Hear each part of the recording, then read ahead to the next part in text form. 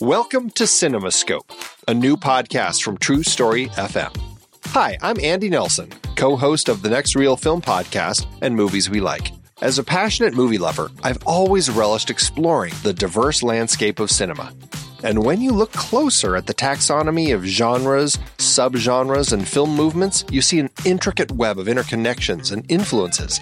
This complex cinematic family tree spans only 125 years. So how did styles as diverse as the French New Wave, New Queer Cinema, and Ozploitation emerge? What cultural, economic, and technological forces sculpted these styles? And what hidden threads unite them all as part of the same fantastic art form? Those questions sent me on a journey to explore each style and trace their impacts, all to better understand the bridges between different styles. And that led me here to CinemaScope. In each episode, I'll be exploring one particular genre, subgenre, or film movement in depth, inviting expert guests to help us all better understand what defines that style, how it came to be, and what branches it, in turn, influenced on this big cinematic family tree. For example, how did German Expressionism shape American film noir? What's the difference between westerns, spaghetti westerns, and Brazilian nordwesterns? We'll examine the economic and socio-political forces that birthed categories like blaxploitation, and we'll spotlight visionary films and directors key to the evolution of different styles.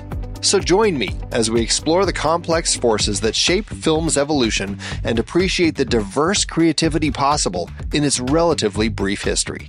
Let CinemaScope be your guide to understanding this art form we cherish, how its genres blend, bounce off each other, and advance a rich tapestry of storytelling innovation. Together, we'll gain a deeper appreciation for this wondrous, shape-shifting medium. Our journey begins soon. Be part of this adventure by subscribing to CinemaScope today.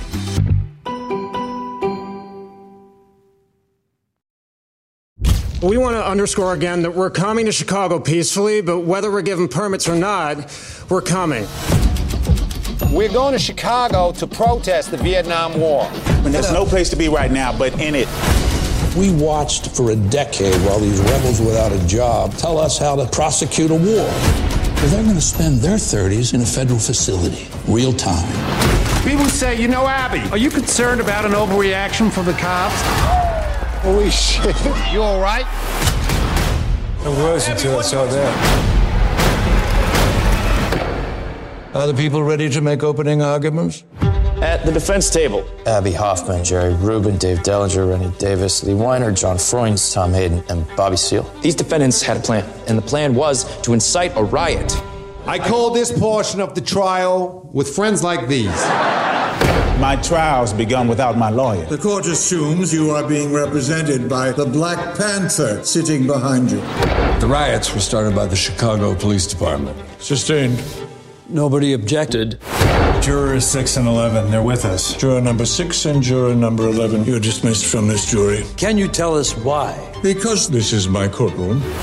We've dealt with jury tampering, wiretapping, a defendant that was literally gagged. Get your hands off me. You're the first to suggest that I have discriminated against a black man. Then let the record show that I'm the second.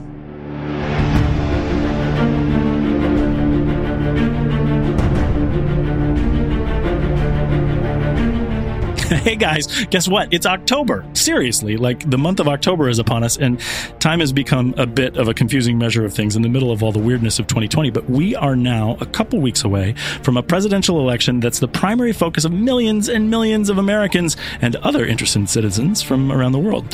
Our political discord is a flashpoint for the world, and Netflix has shown up in the middle of it with some complimentary content. Welcome to the Film Board from the Next Reel on True Story FM. We spoil movies, and this week, in the run-up to Super Tuesday, Netflix dropped an Aaron Sorkin-sized reminder that democracy requires a certain level of participation to work the way it's intended. we've gathered a conscientious crew to stand together and discuss the merits of this film and advise you whether it makes sense to hear the case in the court of your opinion. At the next reel, when the movie ends, our conversation begins, and you can join discussions that are a lot like this one by connecting with us on Discord. We host a server there as a platform for chatter about all of our shows and other entertaining information, and debate on the entertainment industry as a whole. In general, there hasn't been a lot of political talk over there, unless you count ranking the films of Jean-Claude Van Damme as a constitutional crisis. But regardless of your feelings about Kickboxer, our Discord will connect you to fun film fans from all around the world.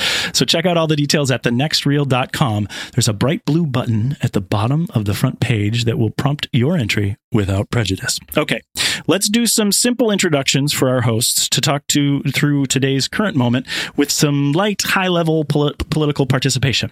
Tell us where you're from, and if you voted, Tommy Handsome. I have. I'm from Sherman Oaks, or the Shokes, as no one calls it. I have voted. I wrote That's not in California, Trump. Right? Yes, Sherman it's on Oaks, California. I wrote not Trump on a paper plate and threw it off of my deck. I assume that'll... No, I have Somebody voted. will pick it up. Yes, everyone in California has already gotten their mail-in ballots. I voted right away because I was so excited about it, like it was the first day of voting school. And then right across the street from my apartment, there is one of the official, not the ones you've been reading about in the news, but the official ballot drop-offs that looks so official, it looks like you could ram a truck into it and it would not move. Nice. And I sealed it up and I put it in there. And then as I'm walking Foster back and forth, it's kind of a puzzle. It's so indestructible and so made to not be able to mess with. It's hard to understand how to do it. So I walk by and every time I'm like, push on it, then pull up. They're like, thanks. And I go voting. And then that's what I've been doing. So I voted and USA. That sounds confusing, but I'm glad you've done it. How about you, Ray Delancey? Where do you live? Have you voted? I am Ray Delancey. I'm from Pittsburgh, Pennsylvania, and I am currently awaiting my ballot. Oh, they haven't come yet. Are you going to have to do mail-in voting, or do they have other options for you there? Mail it in. Okay. I've seen that in a lot of places, that mailing is kind of the only way to go. But I know it's different everywhere. So, Kyle Olson, Hello. Where are you, and have you voted? I am in Phoenix, Arizona, and I am happy to say I did vote. And for the first time, we got the stickers that said I voted. Thanks, Phoenix. Did you get the sticker in the mail? It was in the ballot. Yeah, I got that. So I got to walk around for that day, and people going, "How did you get that?" I'm like, "Yeah, that's right. Living in the future." Did you mail yours in as well? Was that the kind of way that you do it there? Yep. Yeah, we've been doing it for as long as I've lived here for 10 years, and I've been doing it for all 10 years. So this whole controversy of mail-in voting, it's like, Arizona's not the front line of anything, and we've got that down. So, yeah, it's great. Well, it's the same way here in Oregon. I'm JJ, and I live in Oregon, and it's been mail-in voting here for, goodness, as long as I've lived here, and I've been here for 10 years. And so I was very confused about the controversy as well. I got my ballot in the mail on Friday. I filled it out with the help of a couple voting guides, and then I dropped it off at my county election headquarters within an hour. And it was awesome and fun. It felt good to do it this time, which I thought was great. It hasn't always felt good. I've sometimes felt confused, but in the face of everything that we can't really control right now, that simple act felt that I had some choice, some agency, and it made me really, really happy. Good word. So, everybody who's seen this movie now, the trial of the Chicago 7, may not think that that's what this movie is about, but I'm kind of harping on it here and in the intro because for me, I really felt like the movie was about participating in the American experience, and that's what I felt like I was doing when I voted. So that was really great. How did you guys feel about the movie? What were your initial thoughts about the trial of the Chicago 7, Kyle Olson? I really was impressed by it. I thought I'm a Sorkinite. So I've been a fan of Aaron Sorkin since A Few Good Men. I have seen everything he's done. I've read everything that he has published. I am well in his camp. But he, as a director, he hasn't shown a lot. So this is the first time, and this is the first time I've ever seen something where I started to see that he's starting to develop a style. I thought this was the most stylistic thing he's done that didn't look like it was somebody else's movie. Interesting. And I want to talk about that too, because as you mentioned, he's just now sort of coming into directing is what he's doing too. So I'm interested in what you see as his style. How about you, Ray? What did you think about the trial of the Chicago 7? I loved it. First of all, I am a huge fan of this particular era of American history. So this was really something that was in my wheelhouse. I really loved it. I didn't think there was a single bad performance in this movie. And like Kyle said, I thought this had a style about it that was really neat to watch. You guys both mentioned style, and I think I was so caught up with a lot of what I was learning from the movie, sure. What I felt like it was trying to teach me, that I might have missed some of the style. So I want to hear what your guys' perspective is on that. Also, here is Tommy Handsome. What was your opinion? What was your initial thoughts about the trial of Chicago 7? I was pretty sure I was going to enjoy it because I, too, am in the tank for Sorkin. I liked Studio 60 on the Sunset Strip. Yeah, that's how much. Yeah, and that is legitimately bad at times. Yeah, that is what's known as a bad thing to watch, and I own it. So I'm an enormous Sorkin fan, and the fact that a lot of his tics that maybe annoy some people have to do with speechifying, have to do with looking back on history and sort of judging it in hindsight. This is right up his alley, and that alley is great. Nice. And so to see him back in a courtroom thriller, thriller is a weird word to use just then, but a courtroom situation was fantastic. I also loved the acting. I thought most of the script was great. And I also would like to talk about what is maybe his style. I think he's learning how to direct. He's directing like he writes. Yeah. Which is an interesting kind of thing. So yeah, I was a really big fan. And I think that's going to be likable for this panel for sure. I don't know Sorkin as well as you guys do. Most of the Sorkin that I've been exposed to has been on this show, which I don't think is a problem. I like his writing style for sure, and I think I kind of come to what he's teaching me as again information that I want to learn. That may not always be the right way to do it, because he may be trying to entertain us, and that's something that I want to talk about too. But before we go too much further, I want to kind of talk about what the synopsis of the film is. And sometimes I tend to struggle with the synopses because this film may be layered, or sometimes the historical ones can be even more tricky because there's so many packed with facts. But I think this one is relatively straightforward. So this is maybe the shortest synopsis that I've ever written. So my take on it was that the film starts by introducing us to 6 main defendant characters and their motivations and intents in protesting the Vietnam War at the Democratic National Convention in Chicago in 1968. It then shows the political pressure behind a move to prosecute 8 different people under a newish law attempting to connect dots between people at the protest. The trial is set, and a clown show courtroom drama unfolds with mistakes, misinterpretations, and even actions that seem blatantly corrupt. It's a wild trial with massive twists and turns, and the film takes us through to the end with an open perspective on the side of the defense. How much fun was it to write that synopsis versus the one you had to write for I'm Thinking of Ending Things? That was super tough, right? Because what the heck, right? How do you explain what I'm thinking of ending things? But I compare this more to Hamilton, where like you have like a paragraph in each number in Hamilton that you would need to write, and both of them made that much more difficult. But this is great. One thing that I want to sort of jump on before we jump into any of these talking points is, Tommy, you said the word thriller, and I think when we talk about the way that Sorkin writes, that I think this was written as a courtroom thriller. I said in that synopsis that it was a drama, but it's really revealed, it really has the sort of inertia of a thriller in a way that I didn't really notice was happening to me when I watched it until I was emotionally involved, right? I think that's really interesting, because one of the things that we want to talk about, if we know, and I feel really ignorant about this, but what is true about what you know about these potential events, and what is dramatic interpretation? Do you guys know of anything that was taken as sort of liberty for Sorkin's interpretation here? I only know one thing. I know that the all of the names of the people lost in Vietnam during the trial was not read as a closing argument. That was real? No, that was real, but it wasn't as a closing argument. That was during the trial. Oh.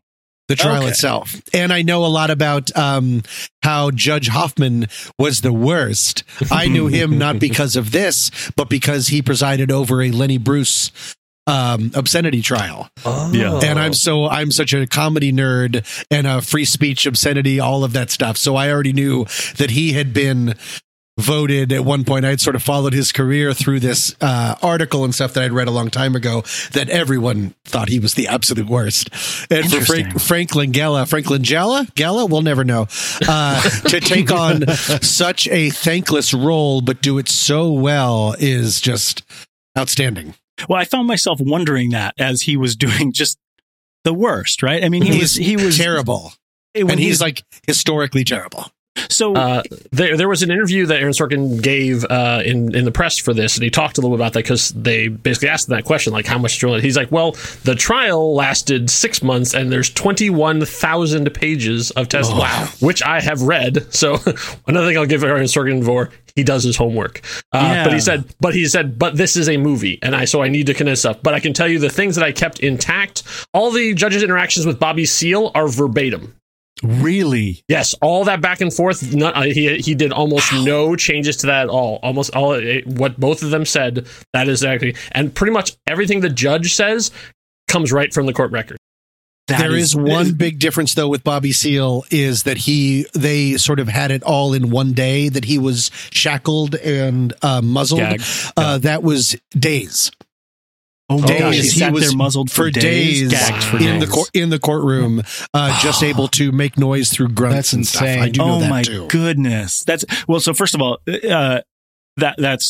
we shouldn't even skip over that because that's so intense and terrible, and it's probably a Sorkin line when. I guess Kunstler says you've got someone, or is it actually Schultz that says you've got someone gagged and bound in an American courtroom? That's probably a Sorkin line, right? Because we deal with the power dynamic a lot here, and I want to talk about that too. But that that was huge to watch. But literally, Kyle, when you told me that, when that's verbatim, his interaction with Bobby Seale, and even thinking about the court record, you could have his foibles and mistakes. He had so many in this movie, right? Getting people's names wrong. I think one of the most poignant ones is when the judge, when the judge says, sustained and there hasn't been an objection, right? You would actually have a court record of these things. So if Sorkin read the record, I would believe, maybe he's going through with a highlighter and going, that's movie good. Fodder. Yeah. That's intense. And I know we had a conversation with our listener, Nick Langdon, before the movie, and he teaches his American history in a university in Australia. And he really talked a lot about how history doesn't happen in a vacuum, that there's a lot of things that lead up to this and a lot of things that lead out of this that are important to the context of this film. He actually has written a review of this on Letterboxd to talk about those things differently. I don't know that any of us has that sort of knowledge to address that in what we're doing here, but the sort of key thing that I want to take away from this is that Sorkin did homework and did put certain things in there. But I think when you look at the script, there's going to be things that are dramatic on their own right and then are dramatic in a Sorkin kind of way. One of the things that Nick talked about is when they're all arguing you're getting to the climax. You've had so many terrible things in the trial, and they're arguing in the house, in the conspiracy house, as they talk about in the film, how everyone is still very articulate and saying their sentences all the way there. Did you guys find anything, being that you guys are big fans of Sorkin, did you guys find anything that was particularly Sorkin-ish that you heard in a line there when it came out in the film? I did not. That's one of the things that actually really impressed me with this, is that if you didn't know it was Aaron Sorkin, I don't think you would know it was Aaron Sorkin. Like, he has a lot of crutches that he has leaned on, and if you want to know what those are, you can go to YouTube and type up Sorkinisms, and you can see him repeating the same phrases over and over again through Sports Night, and as a writer, I can tell you that is a thing. Like, you get caught on a particularly nice turn of phrase, and you use it again and again and again. Just like you would a particular lick if you were a guitar player. But in this, he shook off almost all of those things, because everything I expected from him was not here. Like, there was no classic musical references. There was no one says this is where he eats lunch. I mean, and there was no cameo by the director, which he likes to put himself into many things. So there's that nice, his dialogue, of course, is what sings. And so there's some nice turns of phrases, but there was nothing I would say, oh, that's straight out of West Wing. Yeah, that's straight out of Alice. That's a real thing, though. On YouTube, there is a Sorkinism reel. There's actually 2 of them. They're about 12 minutes long. Oh my gosh. Okay, I want to grab the links for them, and I want to put those in the show notes so people can check them out. But that's key, that they didn't come in there, that you didn't notice any of those things pulled there. I'm thankful that that's the case, because I don't think that would have served this point in this story and history. Ray, you mentioned that this era is something that's interesting to you in terms of, protesting the war and things like that. Did this film kind of hit that sweet spot for you in talking about that point in history for an era that you care about? Boy, howdy did it. Nice. No, seriously. I actually first got into this era of history because I was a huge Beatles fan, particularly John Lennon, and I studied a lot about his time in New York, and he actually was good friends with more than half of these people that were on trial here, with Bobby Seale, with Abbie Hoffman, Jerry Rubin, Rennie Davis. And it was really, really interesting just to watch these events, particularly for the riots in Chicago, see them through a different lens, and to see them through several different lenses. And real quick, one thing that I wanted to mention is just a couple minutes back there, you mentioned context. And I think that Sorkin did a good job of addressing context in this movie. If you remember, there was that scene where Sacha Baron Cohen as Abbie Hoffman is in court, and he mentions a Bible verse. I want to say it was Matthew 10:35 that talks about children and their parents. And he says, if you read that verse by itself, it's like children are being taught to kill their parents. But if you read the surrounding verses, it gives it a completely new context. And I think that makes sense in the film in the way that he's talking about it. But I think that also makes sense as a movie viewer watching a movie about an historical event, because a movie can only do so much. And we talked about this a little bit in the lobby.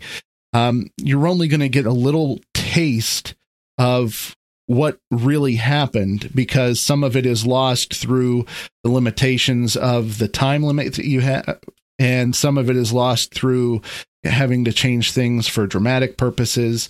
And I would like to think that was kind of Sorkin's way of saying, look into these things, study your history, because it's important to know, and it's interesting, and you'll really understand things better. Well, so now one of the things that I took away from this movie is that it made me feel terrible about the justice system. Not that I felt particularly good about it before I saw this movie. I want to make that point evident. But did it make you feel terrible about justice in this country? And like you're saying, is Sorkin saying pay attention, or does he really want us to feel terrible in what we see here? Well, I personally think that you kind of hit it on the head in the opening, with your bit about participation. Sure. I think that if anything, the guys that were on trial showed that if things are crummy and you think they need to be changed, then you got to be willing to, get some balls rolling. Yeah. Yeah. No, I think that's true. I felt the worst in this movie when it ended. That was the hard part for me, that as the credit rolled, I felt really desolate. I felt like it was hard for me to feel hope in the face of what they experienced there. Sure. Yeah. I mean, it's a crazy thing. It really is. And the worst part about it, I've had the same feeling, is that this could happen just as easily now. Yeah. Like you could, to transpose this and just change the event to people who organize Black Lives Matter protests and have the same thing happen. Yeah, that's what infuriated me the most too. I was just like, what has changed? Yeah. Yeah, the thing that kind of that was most remarkable to me about the sort of what has changed, because I don't understand that world. I don't understand the court. I don't understand really the justice system that much. But the thing that was really remarkable to me about what was written in this is the sort of power dynamics that were in effect here, in that you have the attorney general, the former attorney general, the judge, and the prosecutor, and the way that they talk to each other, and then this whole issue of representation and who gets to speak and all of these things. I just thought that was really interesting. And I mean, this judge, Julius Hoffman, is that his name? Judge Julius Hoffman, really, I mean, he didn't care about anyone until the former AG was there, right? I mean, is that power dynamic? Do we think that power dynamic still exists today? Sure. You think? Yeah, I mean, the power of a judge is frightening. I mean, like, I know in a comedic sense, David E. Kelly has made a lot of hay on this over an Ally McBeal and Boston Public, showing judges going, power mad and insane and senile, and very little can be done to do it. But it is in a much more serious context. Yeah, judges have a lot of power, and it's very, very difficult to remove them. That's wild. And I mean, you see that Kunstler finished this trial with 24 counts of contempt of court. Yeah. Right. I mean, that has to matter, right? Yeah. That's got to be a thing. It's interesting to see how he was thrown out too, with people really just making comments. Tommy, you said that there were particular comments that said that he was terrible in everything he did, right? He was, I mean, it's best summed up. I was hoping that they would mention it, and they did in the ending title cards, saying that 94% or so of lawyers asked said that he was unqualified. The words that I remember were abrasive and really, really hard to work with. And sustained. Yeah, exactly. I'll allow it, but watch yourself, counselor.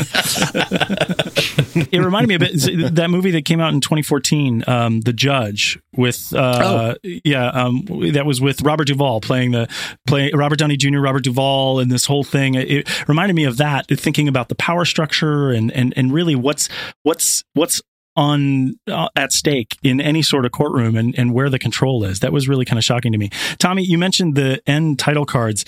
I was a little, I mean, I don't think that they necessarily needed to add anything to this movie, but I was a little disappointed that so much of the story, of the sort of resolution of the story, was told to us through cards. Did that bother anyone else? Yeah. I thought that was kind of a cop-out. It's sort of like why did this movie need to end like Animal House?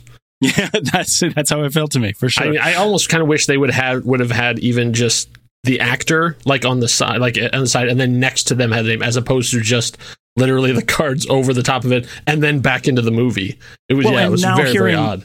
And now hearing that the whole reading of the names wasn't actually the closing arguments, that makes that even a bit cheaper to me, in that they clearly wanted to hold that scene of the judge banging the gavel and reading the names as like the thing, and this is the powerful moment. But it becomes a little less powerful when we know that actually wasn't what happened, doesn't it? Not for me.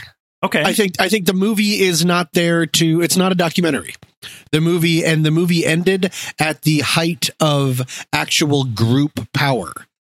To see 5 different people get off because of appeals later on, and not even like, you're free. It was because the attorney general decided not to retry the case. There was nothing cinematic about any of that. That's fair. So I think that having them still all together in a moment of unity, which is a moment that they have been, striving for, while also negating the entire movie, I get it, and I think it makes a lot of sense, and it works for me, because that was the flashpoint. That's the thing that people would remember, not necessarily the reading of the names, but more just all of them together. Finally, yeah. Very true. Very true. I think you're right, and your point about what people are going to remember, that probably will be one of the most memorable points to me in the movie. The others would be the sort of the dramatic interpretations of the actual protests, of the things that happened outside the courtroom anyway. So this was probably the height of what you could do as sort of a memory maker in the courtroom there. We talked about a little bit, everybody mentioned Sorkin's style a little bit here. In looking at this and Molly's Game, which we did on the film board as well, as sort of his first directorial movie, what were the sort of things that you noticed that were part of Sorkin's style that were coming here as sort of etching out his directorial style? Tommy? When I mentioned that I thought that he is directing like he's writing, that he's really distilling that, what that is it's 2 things for me, and these might be the most obvious things in the world. One is storytelling. One is that there is a frame for everything that lets you jump back and forth, like Molly's Game, like this, that you're not telling something linearly because you're always jumping back to something else. So in this, it had Sacha Baron Cohen, it had Abby Hoffman doing his stand-up routine. It had a lot of different things to talk where you could go back, forth, which I am an enormous fan of. And then number 2, in along the same way, I guess I just said back, forth, so maybe I'm saying the same thing, but is cross-cutting. Okay, what do you mean by that? I loved the editing in this movie. Yes. It could have been it's edited so fast that it could have been a mess, and instead it is perfectly timed to Aaron Sorkin's writing. Because you can have different people saying these different things. And I'm a really big fan of and that's when he said, boom, cut to the flashback, because that's a storytelling element. So I wanted to ask, because I noticed that a fair amount of times. Did they do that every time in the film, or was it just, okay, so it was chosen? When you say, Kyle, you say no. Did you notice why the choices were being made to do that at certain times versus others? I think a lot of it was just like when we've been in the trial for a while, he kept saying okay, we're going to be in this room for a long time, people. He had to find ways to jazz it up a little bit to make it more exciting. And so when they were you can think of when they're doing the parade of infiltrators, and they just keep cutting back for you get to see them then, and you get to see them now, and back and forth that way. It's a nice visual little burst that gets you excited. One of my favorite lines was, "Do you think it's possible there were 7 demonstrators in Chicago last summer leading 10,000 undercover cops in protest?" That's so good. Dynamite. That is such a great line, and that's got to be a Sorkin line, right? 100%. 100%. After reviewing the trial, Sorkin went, "Oh my gosh, they were fully infiltrated." Yeah, so that's interesting. I wasn't sure. Honestly, it happened so many times that I thought that maybe it was just consistent. Maybe that it was a storytelling device. It was a frame that every time he said, he said that we always flash back to it. I think maybe that's I know it's not exclusively a Sorkin thing, but maybe that's a part of what he does in film. That's what I mean about him directing like he writes. It's really that whip smart, and it changes. He really does. Like Kyle was just saying, I think he uses it when it's needed to give a little bit of a jump. Every time the courtroom starts, he just starts cutting out Frank Langella saying, "Please be seated." Like he just starts moving things along in ways that you don't really notice, and then using that exact same style really highlights something big when 3 different people in a row said, and someone in the crowd said, and someone in the crowd said, and someone in the crowd said, "Take the hill," because it's a way of That's what, if you're a writer, you would italicize that. If you're a director, you visually italicize it in his way. Isn't this really big, push in? Isn't this really he doesn't need the music. He doesn't need a camera thing. If you just have 3 people say it, it's because it's almost like, at risk of hyperbole, all of these stories are disparate, but when they all come together, it's kind of like when the Gospels are all finally on the same page. They know this is important. This is the part.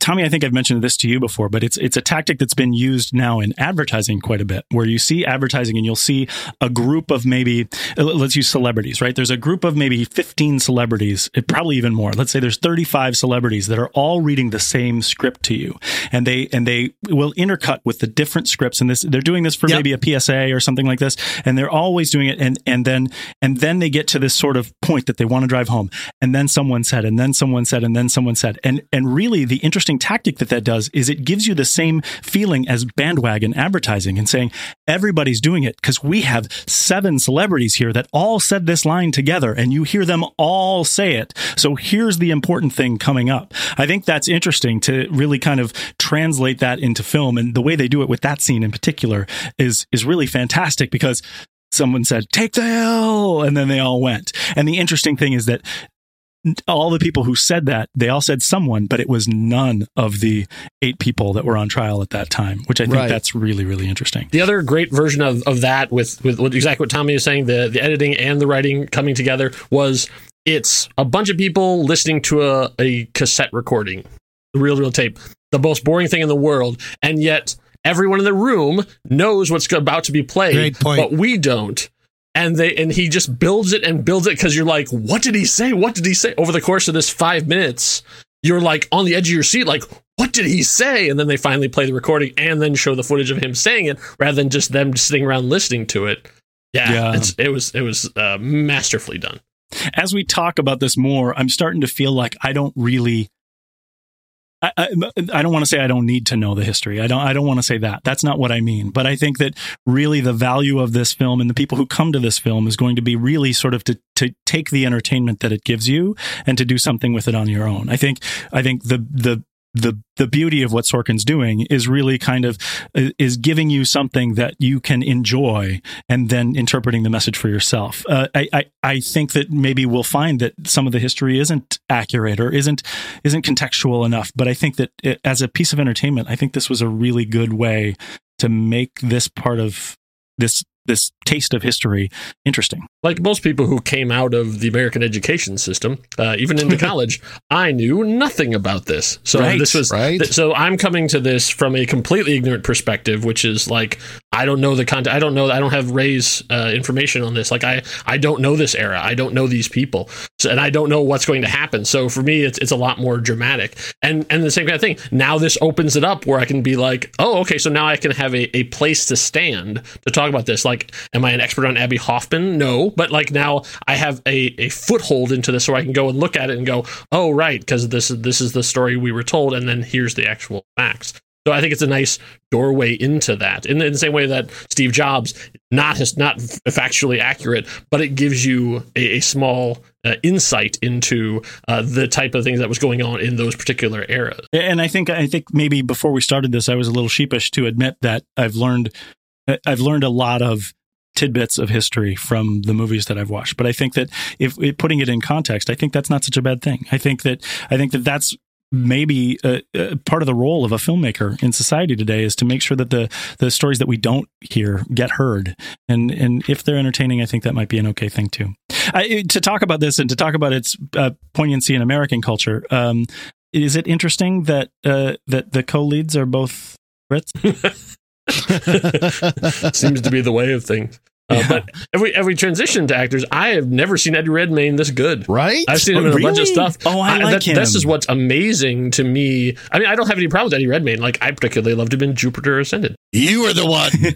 No, I'm a fan too. I'm a fan too. That's a guilty pleasure for me too. Okay, good. Side. Oh, good. All right. Yeah. I thought I was about to be kicked off. No. I'm with you. But yeah, that thing that we're talking about, all these things together. I have never really known Aaron Sorkin as someone who gets fantastic performances out of people. And so this has been like, Molly's Game was a solid film and everybody did great, but everybody was doing kind of what they do.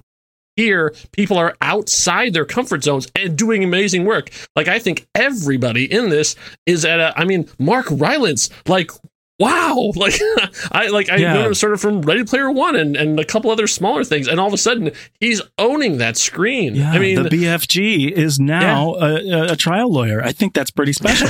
Right? And like down the line, like Sacha Baron Cohen, like you sort of forget that he can do something else other than comedy, and here he's doing both at the same time. And Joseph Gordon-Levitt kind of playing a heavy. We don't see that very often. And Jeremy Strong, the diametric opposite of his character in Succession, which is thrilling. Nice. Which is so great. Yeah. No, I actually like Eddie Redmayne. I think I kind of like his range from what I've seen. What I like him most from the past is The Theory of Everything, and what he was doing there as Hawking. And I consider him, someone to bring in when you want to do something serious. But I agree with you that I don't think I've ever seen him play this sort of hard-nosed American in this sort of way, and I was happy with that. And he's kind of a prep, which is just Eddie Redmayne is such kind of a weirdo to have him be like the Joe Normal. Yeah, to have him be like the good-looking face of the counterculture is just kind of like, becomes really? A state senator. Yeah, exactly.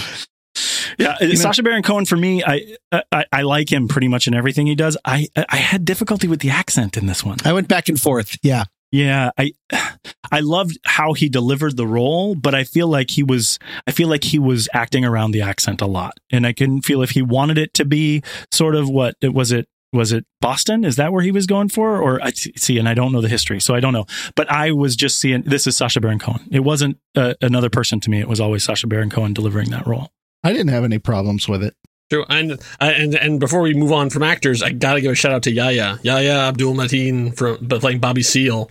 Like, he was amazing. I'd never seen him before until Watchmen, and he blew me away in Watchmen, and he was astounding in this movie. Like, a young guy sort of starting out, holding his own against these very seasoned movie actors. I thought he was perfect. And I mean, I made a big sort of to-do about it in the synopsis that I was talking about how they introduced us to these 6 people that included Bobby Seale at the beginning, and then they included these other 2 to make it 8, and none of those numbers are the Chicago 7. But to learn that part, and again, maybe it wasn't 100% accurate to history, but to learn what was done to that person, and in the face of without representation and all that stuff. I mean, I think your point about the actor did a fantastic job. Yeah, I was loving that character, and I was with it emotionally throughout, based on the way he delivered that. And that piece, I mean, this is the trial of the Chicago 7, and he wasn't even a part of the whole thing. What the heck? Yeah. It's hard not to get fired up about that. And then the nice this is when you have a filmmaker who is writing and directing too. You can plant a seed like Ramsey Clark. The first scene, they just hit it over and over again. You're like, what's the deal? And it goes away for about an hour, and all of a sudden it comes back, and then you bring in a heavy hitter like Michael Keaton to be Ramsey Clark, and it's like, wham, like right in the face. That was some great filmmaking. Yeah, that was a big deal. Ray, did you have an actor you wanted to talk about? I just got one thing I feel like I have to shout out. Tommy brought up Jeremy Strong, who played Jerry Rubin.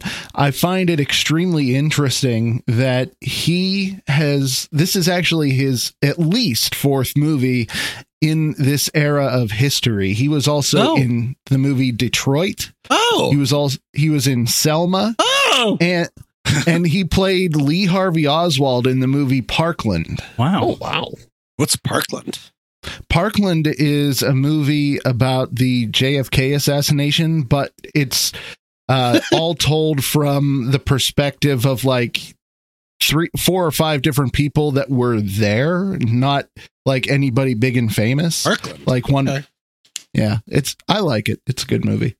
Yeah, I didn't know that about Jeremy Strong, and it's really neat to see him sort of be in that period as well. I want to also bring up something with what Kyle said about Michael Keaton.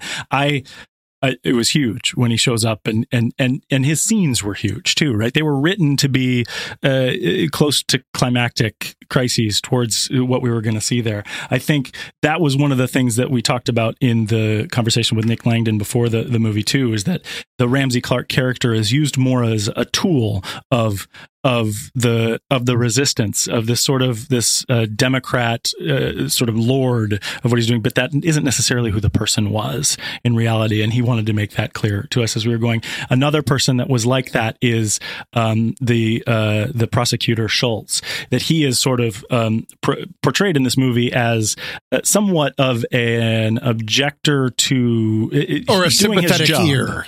A sympathetic ear and doing his job, and standing with them at the end, which I asked Nick when we were talking to it. I said, well, is that not true? And now knowing that that's not how it ended in the first place, that is something that's completely contrived for this film. And so Schultz, Nick said that Schultz was really sort of this like attack dog for the prosecution and stuff. So those are some of the things there where, if you're really looking at the story of what's happening here, it's meant to be a Sorkin film that's going to sort of touch on the idea of what he wants democracy to be like, as opposed to what was necessarily the feeling of the time. But it's peppered in with all those tidbits of what we know as verbatim from the courtroom. I think this is a great way to sort of get emotional about stuff that you may or may not know from history.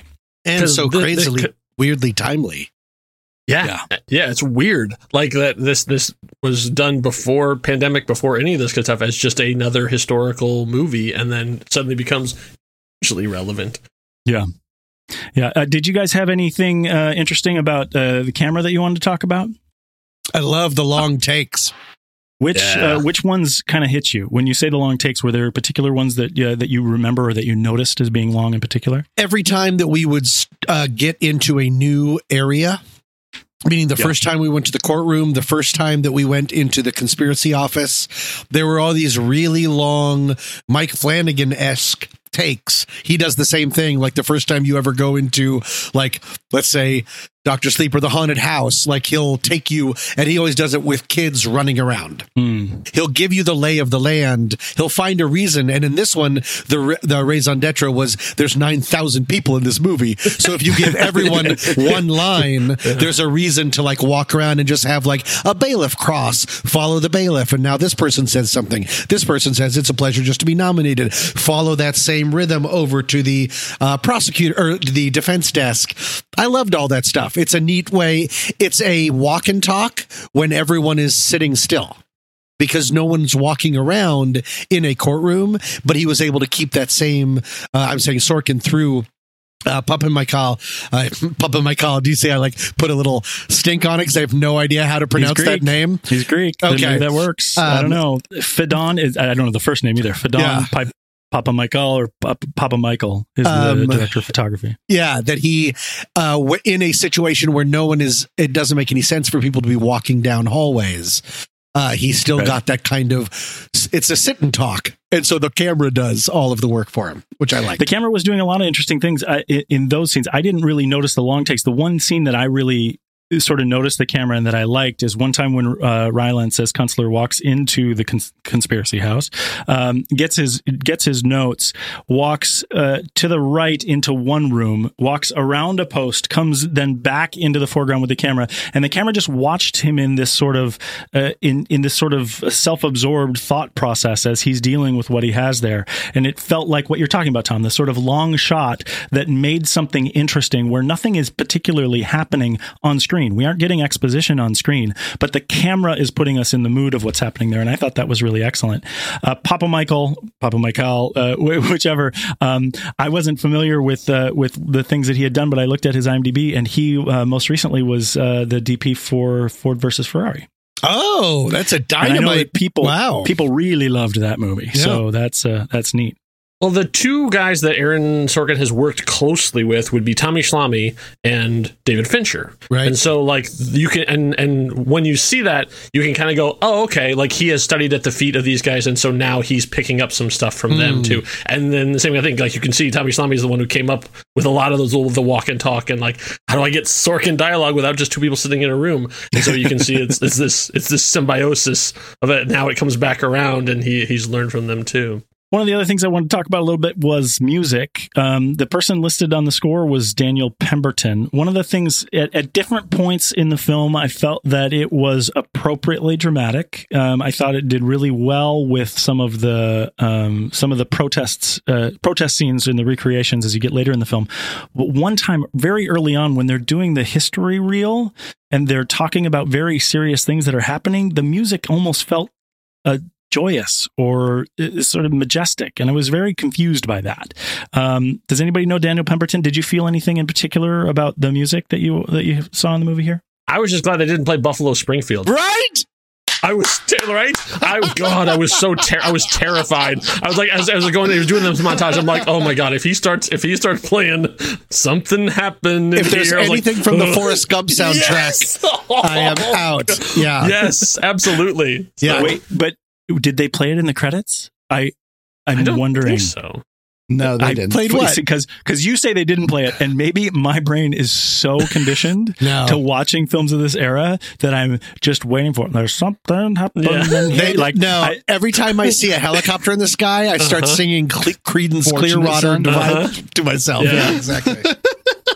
Yeah. No, I liked actually the restraint from just some of that, because they didn't have a lot of time to get us to dunk us into, this is a flashback, look at this. And, it was at times it was a little on the nose, like the frame is, like this, I'm burning my draft card, not before I burn my bra. Okay, settle down. Like, I don't think that all of that maybe was happening all at once, but there was still a certain amount of restraint, and music is a huge part of that. Well, and Pemberton's all over the place. So he's currently writing the score for Spider-Man Into the Spider-Verse 2. He did the music for Birds of Prey, which I'm a huge fan of.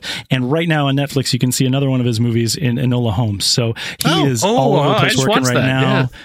Yeah. I mean, he also did Steve Jobs. He did The Man from U.N.C.L.E. He's pretty prolific, and I'm happy to see that there's a lot of good work out there for him right now. Did you like Enola Holmes? I did like Enola Holmes. I mean, I had some issues with their portrayals of the Holmes brothers in that they weren't like anything from the book or from any other adaptations, but she's an interesting character, so I'm curious to see where they if they're going to continue on as a series. Yeah, I was think it was advertised as a series, but then it came with a movie. I'm not exactly sure where that goes. But hey, here in the quarantine, when movies hit you, go see them. That's kind of what we're talking about.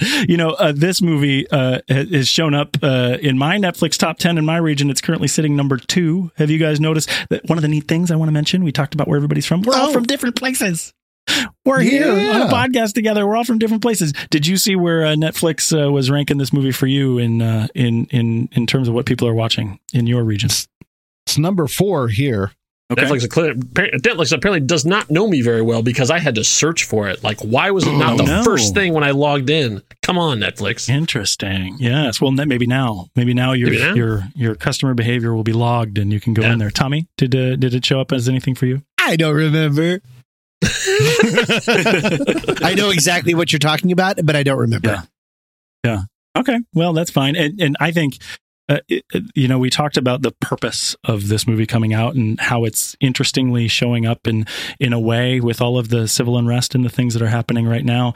Netflix is releasing it in October for a reason. Yeah. Right? I mean, people are going to watch this because it's relevant to the upcoming election, I feel like. Yes. Yeah, I mentioned before, but it doesn't seem like they would release this near Christmas. Right. I know we're starting to wrap up here, but like there's only one really false note that hit for me that I was sort of it was I'm trying to think David Dellinger's son. They first start with him. It was like, the dad's explaining to him about nonviolent protests, and I thought that was really interesting.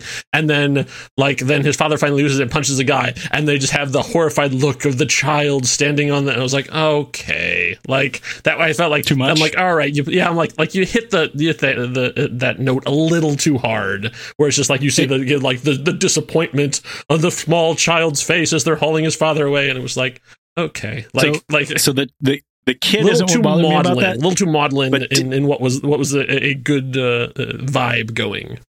Now, didn't he said I'm sorry 3 times, or did he say it twice? Regardless of how many times he said it one too many times for me. Yeah.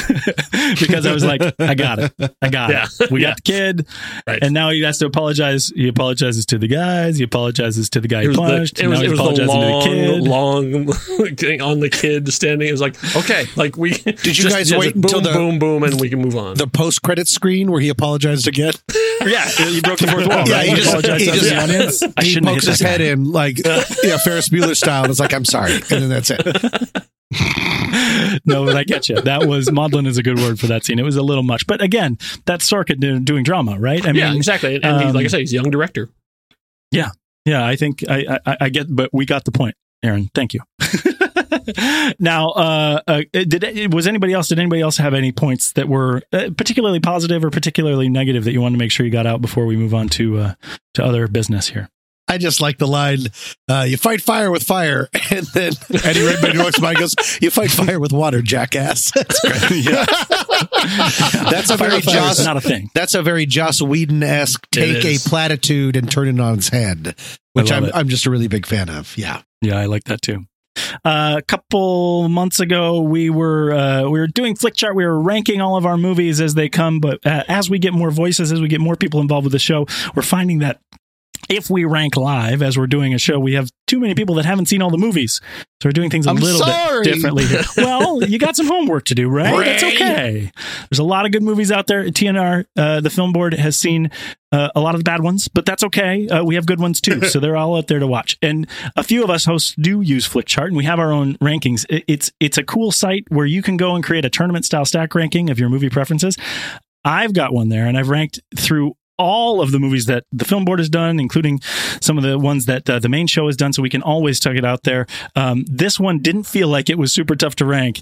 I did do it twice because I learned last month when we did this that I don't like a movie as much as I thought I did before. So I had to go and reconfigure here, but this is how it came out. And if you guys think that any of these rankings are weird or wrong, please let me know. The first one is that it beat Prometheus. And I think everybody sorry. I just wanted to. Yeah, exactly. Yeah, Prometheus. I had it losing to Butch Cassidy and the Sundance Kid.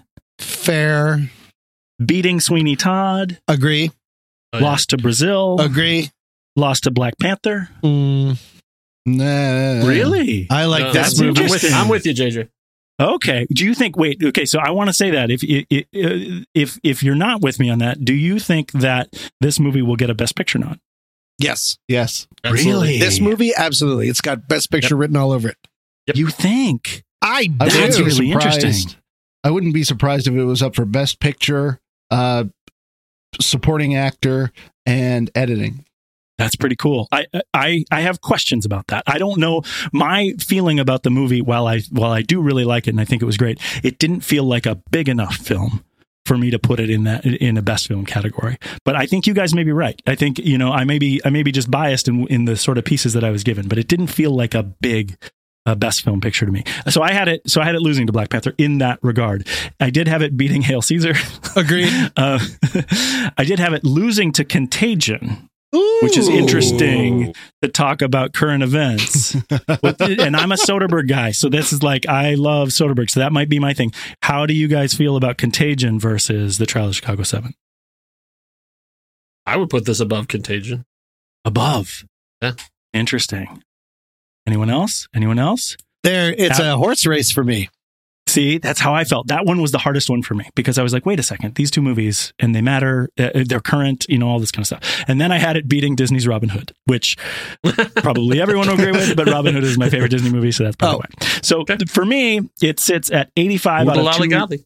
Right, exactly. I love it. I wish I could finish that line for you right now, but I'm not in the singing mode. For me, it sits at 85 out of 241 movies that I have ranked over there, and it tracks out to say that I would give it 3 stars. And even without that algorithm, I would probably say it's a 3-star movie for me. Where do you guys feel? But it's 3 stars and a like. So where do you guys feel in terms of ranking out of 5 stars? 0.5s count. So for me, you're going to call me completely nuts. On my flick chart, it landed at 63 out of 1356. Okay. Which for me is a 5-star. Should be. Wow. Yeah. Okay. Got it. Tommy, where do you feel about this movie? I gave it a 4, and I don't have anything to back that up with.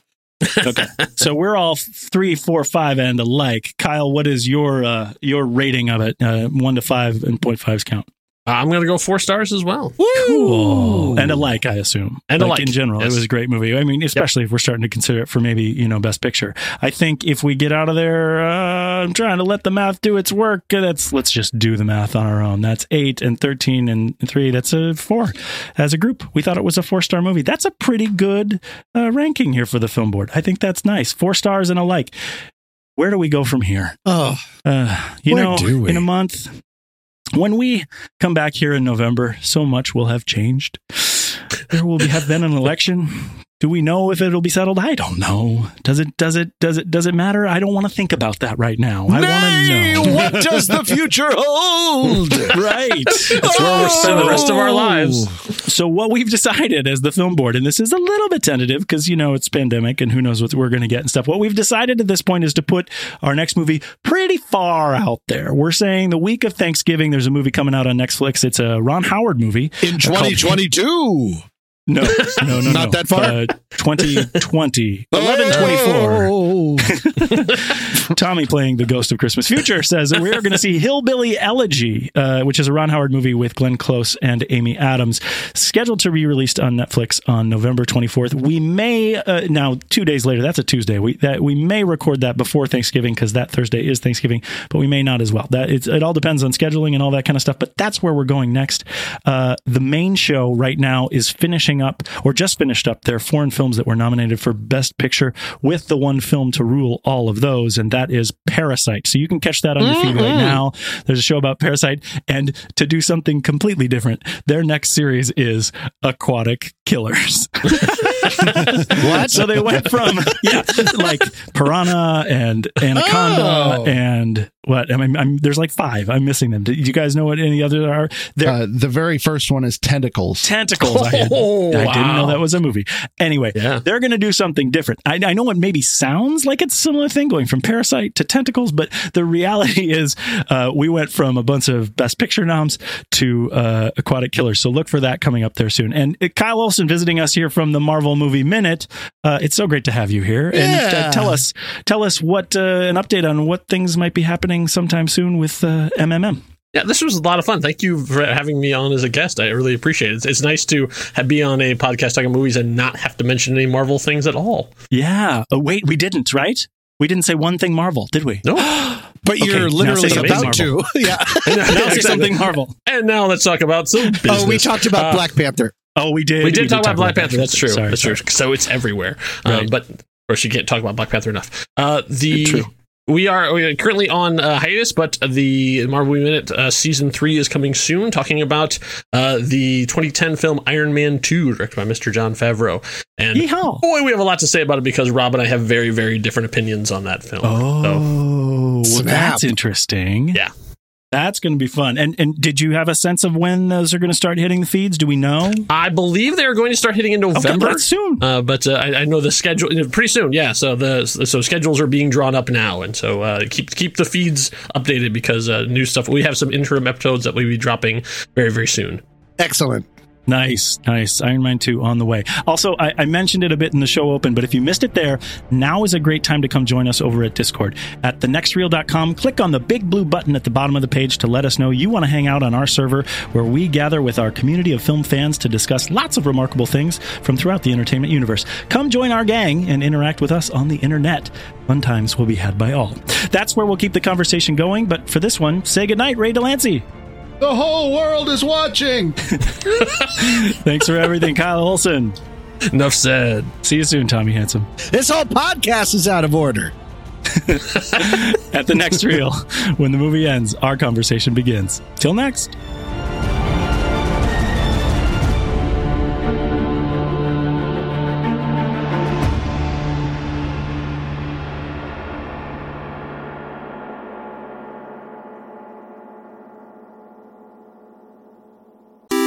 Andy, according to my friend Internet, this is what Letterboxd is.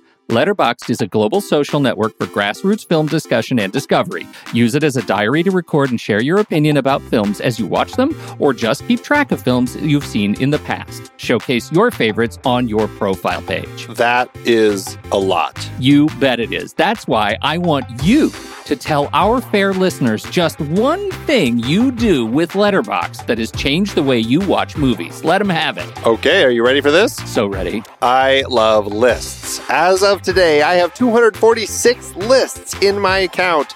I use them to track the movies I watch, organize them in all sorts of different ways. I track them by hand. I clone lists from other people. I use them to plan what I'm going to be watching, all sorts of things. I love creating lists. It's a fantastic tool. Sexiest animated characters. Andy, what is this? We love Letterboxd, and if you're a movie lover, we are sure you will too. And when you upgrade from the free account, you will remove ads and support the great Kiwi team building this amazing service. Just use the discount code NEXTREEL or visit thenextreel.com/letterboxd to get 20% off your pro or patron membership. And it works for renewals as well.